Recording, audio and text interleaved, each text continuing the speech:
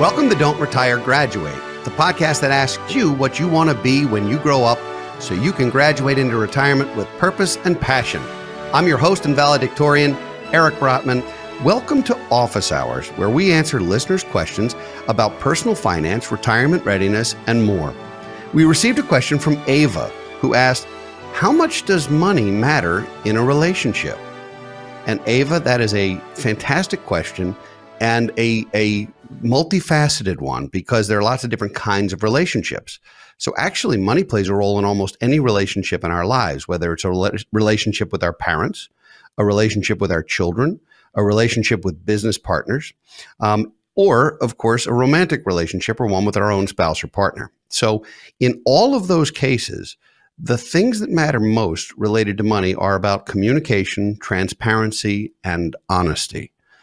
When you enter into a relationship of any kind, it's important to be, well, financially naked.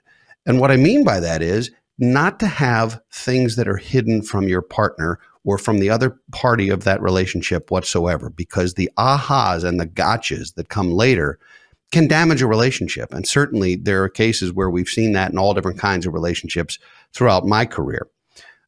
Generally speaking, if we're talking about a romantic relationship, this doesn't come up on a first date. Naturally, there's a period of time where you're getting to know somebody, deciding if this is somebody you want to spend time with and how much and all of that.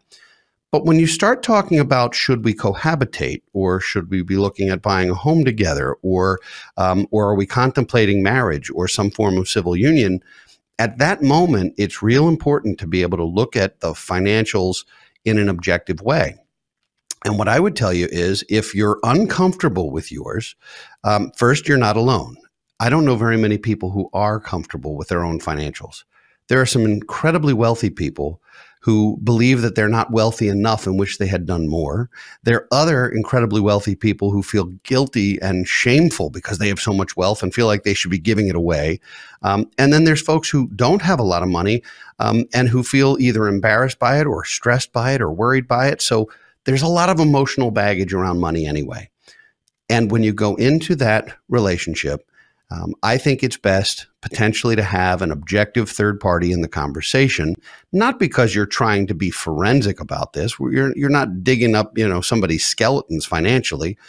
But I do think it's helpful if you, Ava, have a financial advisor, or your partner or other person you're in a relationship with has a financial advisor. Maybe everyone's involved. Maybe you choose one, or maybe you just have a real candid conversation. Because it's important to know, for example, if you're debt-free and you're contemplating getting married to someone with $100,000 of student loans, you're not only marrying that person, you're marrying their debt for all intents and purposes. And so money matters in that way in a relationship. Now, when we phrase that question, you could also say, well, how much does money matter? In other words, for a good relationship, do you have to have lots of money? And the answer is, of course not. Money is not in and of itself going to make a relationship better or worse.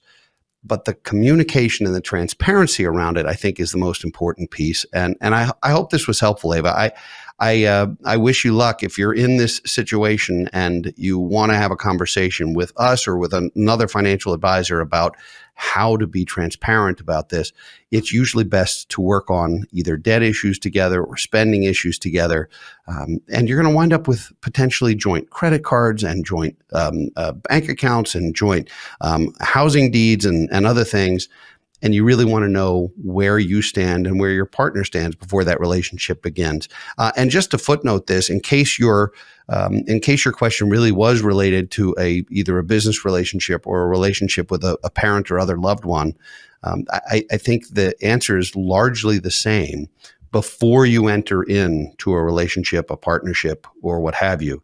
It's best to have this conversation. It's just one of those things that if you're honest about it, you can make sure that there's no gotchas. So I hope that was helpful. I thank you so much for your question, Ava.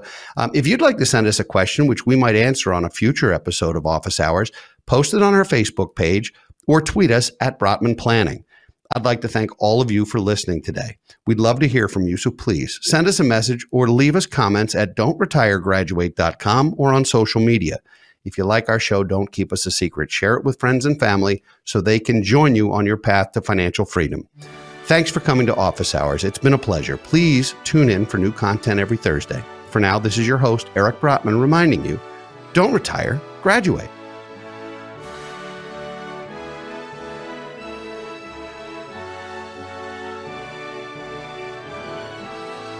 Securities offered through Kestra Investment Services, LLC, Kestra IS, member FINRA SIPC. Investment advisory services offered through Kestra Advisory Services, LLC, Kestra AS, an affiliate of Kestra IS. Kestra IS or Kestra AS are not affiliated with Brotman Financial or any other entity discussed.